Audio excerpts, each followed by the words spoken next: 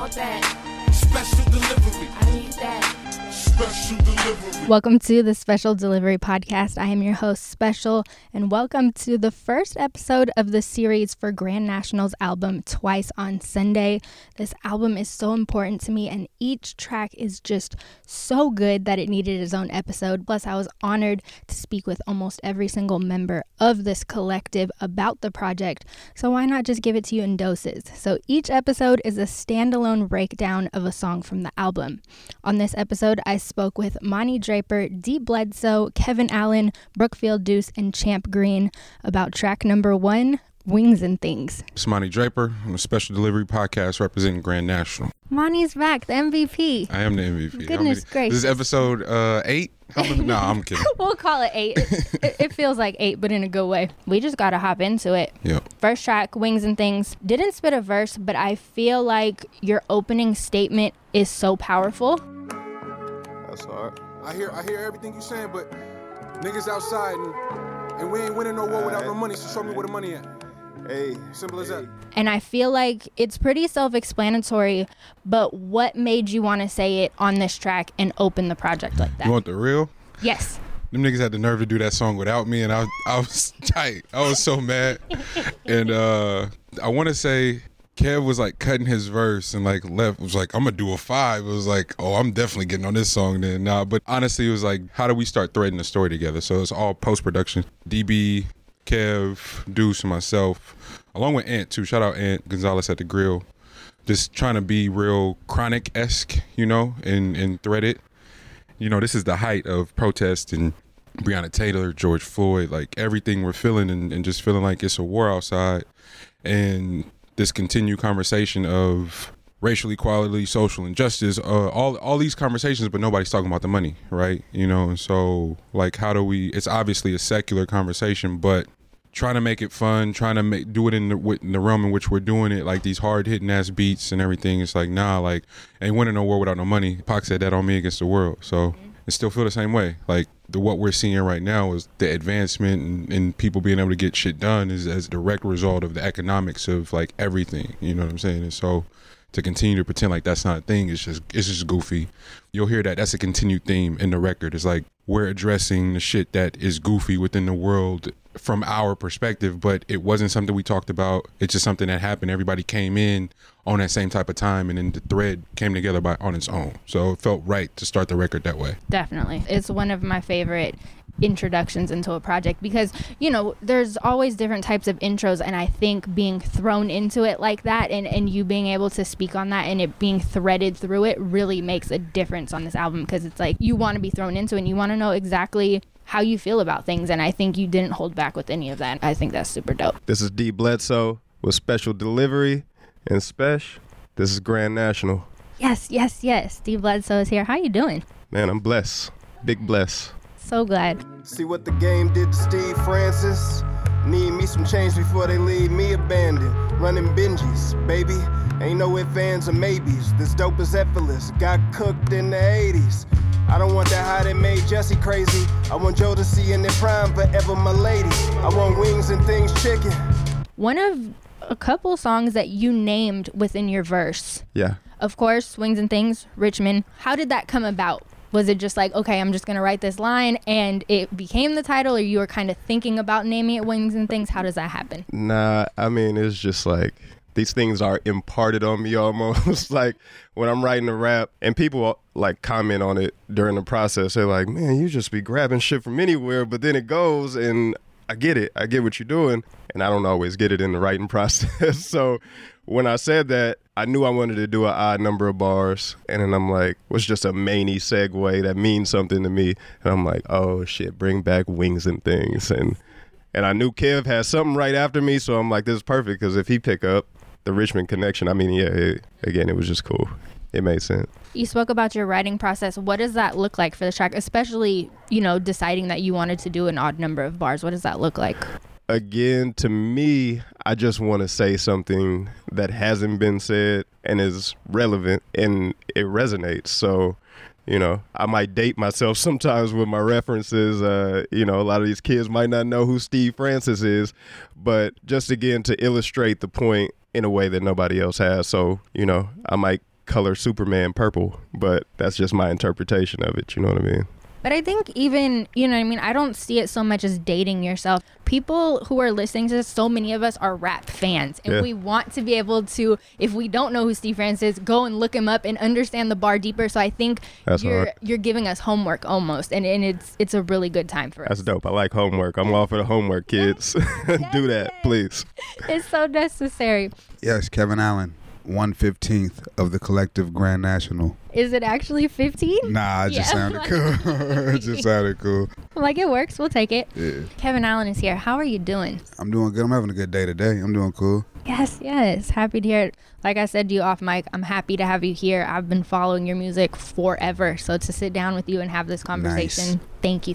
I appreciate you. This is a lot. This is like extensive right here. Yeah. This is like one of the most extensive interviews I probably have ever done. Oh my goodness. Well, thank you. It's an honor. Goodness. I slid through Richmond, been pitching like Dave Stewart. Get your money, get out the way. The game foolish. Already behind the 8 ball. Look how the game do us. Had it hard, but we all did, didn't we?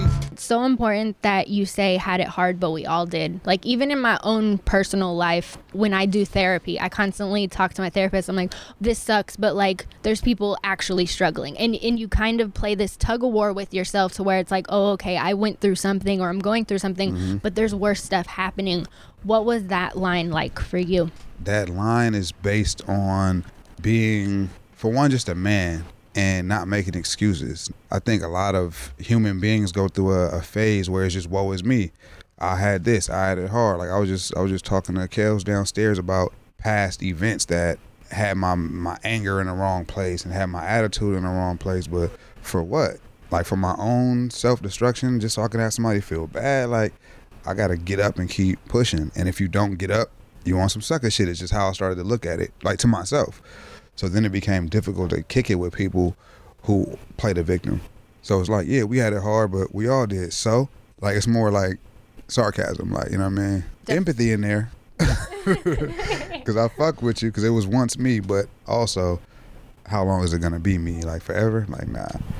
That victim mentality, it really steers connections. I think people who are victims kind of link up together, and people who just don't fuck with that mentality kind of link up together. Misery loves company, and then the wolf packs. Exactly. Point blank, period. What's up, y'all? It's Brookfield Deuce, represent East Oakland, California, represent Brookfield, California, Front Page Music, Grand National ENT. Yep. Yes. Brookfield Deuce is here. How you doing? I'm good. How about you? I'm great. I'm happy to be here. I'm so happy to be sitting down with you guys. I'm happy you guys made the time. Like, I'm just a little happy hip hop kid right now. That's what it's all about. It really is. That shit crazy, my nigga. My niece just graduated from college, bro. Ever seen zombies that was your classmates? They play it cool, but you see through it like glass plates. Talking about he moved, but I can smell the stench. He really lying, heard he sleeping on a park bench. Shot him $1, then bounce like what the fuck happened. And they ball in the corner pocket, forever trapped him. Rack him in the morgue of prison, a year's murder. See the eyes stacked, either way it's a tear jerker. Yeah. Such a standout verse and such a standout theme that you tapped into. A lot of the song is about people's different experiences with drugs and however they took that on. But I think you really commenting on the outcome of it and knowing people in your life and what drugs did to them. Of course, you ever seen Zombies? We're your classmates. What was it like tapping into that in that verse? Just looking outside, besides Elijah here, everybody's in the mid-range of their adulthood. Yeah. Everyone's 30s. Now you start to see like how life has affected people. When you're, a teenager, you're 20-something, and you still live with your mom, things are a little bit different than when you get to the point where you got to live on your own, you got to pay bills, you lose people. And that's really the biggest thing for me is like, I'm at the age where I'm starting to lose family members.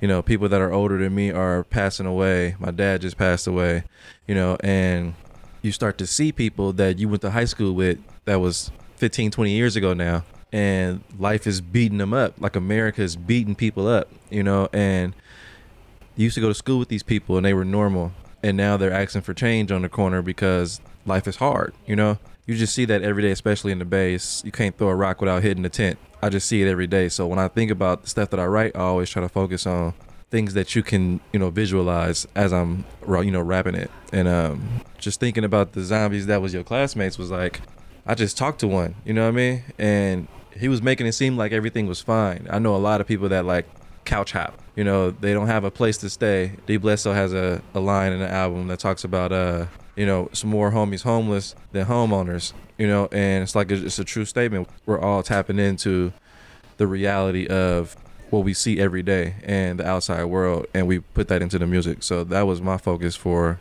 my verse in Wings and Things, was like, we're just talking about the street. We're talking about what's going on outside, and that's really like important to focus on, not just the social issues in America, but a big issue in the Bay is homelessness, So I think drugs have a lot to do with that. As you were talking, you kind of made a distinction because a lot of the other verses were about drugs. That's kind of where my mind went. But like you said, it's just life. Life treats people differently and has different outcomes. And it's not an easy thing to navigate. So it's like it could be drugs, but it could also just be random circumstances, getting fired from a job, the way things just kind of snowball. You could have never even touched drugs, but still end up in a fucked up situation. The song is definitely about changes. Like D. Bledsoe misses Wings and Things that's closed now. And Richmond isn't the same, it's been changed. Oakland isn't the same, it's been changed. Yeah, the song is about changes, which is kind of ironic too, because it's the first song on the record. So it's like the change in the entirety of the album is like, this ain't the same stuff you've been listening to. The song is about changes, but the album is a change from what you've been listening to. The intro is change. The layers, they make me so happy. Goodness. You're now rocking with Champ Green from Grand National. Twice on Sunday, out now. And this is the special delivery. Yeah, special delivery. Hey. You know what I'm saying? I appreciate you. Champ Green is here. How you doing? I'm all good. I'm glad. Had to weigh it out like a triple beam. So many schemes playing dirty, now I'm Mr. Clean. I let freedom ring, blow like George Young. Put my hot dog on the bun, we should overcome. Now I overcame, I feel melancholy. Shit, it's a green day, nigga pass the broccoli. Probably champagne and thinking of wonder years. Fred Savage niggas dead, I'm just crying tears. I really feel like on that verse, you take the time to, of course, we've had conversations today about changes and what changes look like. And for you, it was really about cleaning up and cleaning your life and growing and changing in that way. And you really illustrated what it feels like to do that. What was it like for you writing that verse? Really, it's just about a maturation process. In order to glow like you want to glow, you got to grow. A larvae can't just be a larvae. He has to be butterfly if he really wants to fly in the sky, right? Just the transition and the transformation of oneself. I tend to say, as you evolve, you problem solve. That's just where I am with it. And then with a plethora of creativity, it only makes sense to add my 2 cents, You just basically spoke in bars. That was gorgeous. But you can tell it comes from a very, not only a genuine place, but a place where you have learned that these bars about life are what it really is. There's so much authenticity when you talk, and I just really admire that. For sure. Appreciate you. No problem. Anything else you want to say about Wings and Things? Wings and Things was one of the last songs done on the project. I was so tight with Kev because he had waited so long to play that beat. I'm like, why didn't you plug this beat up months ago? But in the time that it happened, it was perfect. And that's how it came out, sounding like it does. Everybody on the song just did their thing and made it perfect. David Michael, that was I think he was there maybe 1 or 2 sessions. But that session, he killed it. He did that in another song, and when I heard that hook, I'm like, oh, shit, this is one of those ones. Like, we were asked on another pod about what our favorite songs are, and, like, not even on any kind of conceited shit. And me being on it, this is one of my favorite songs just because of how hard that beat is. I mean, and again, the hook, that's how a nigga feel. I'm big on relationships and big on history. And the fact that the historic situation on Wings and Things, as far as, it being a spot in Richmond, man, brothers was paying homage. I'm appreciative of being able to hear stories. It's like when you look at history or the History Channel and you go back to the origin of the beginning, when you plant a seed or a seed is planted, the harvest don't come the same time as the seed that you plant. You have to wait. You never know, like, what will rise, from that. And here we are now. I've never been to Wings and Things, but I was able to go to Wings and Things by way of my Richmond players. And to get that origin and to get that taste, you know, made me, you know, get me a nice little wing and thing, you know. Although I was from Oakland, I was able to embrace it. Like, to be able to get a history lesson, and be able to digest that. And then at the same time, you manifest it by bringing Wings and Things to life. Just paying homage and getting the knowledge, you know, so, yeah. And also experiencing that with them. You know what I mean? Like, you could look it up yourself and be like, oh, that's Wings and Things. But to hear it from somebody who actually enjoyed it and it was a big deal to them and they could tell you how it tastes and how it smelled, like, it's just a different experience. And I think that that's an important part of history, is learning from the people who actually experienced it. Exactly. Thank you so much for checking out this episode. Can you believe it? This is episode 150 of the Special Delivery Podcast. Thank you if you've listened to every episode or this is your first one. Hey, thank you. I appreciate it. If you enjoyed it, make sure to hit that follow or subscribe button on whatever you're listening on. Episode 2 is out right now, so you can listen to it right after this, and then there'll be 2 more episodes next week. We're just going to keep it coming. You could reach out to me. I'm on Twitter @SpecialSays, and on Instagram, it's @SpecialSays as well. As always, this episode is dedicated to Marlon. Do what you can to stop senseless acts of gun violence.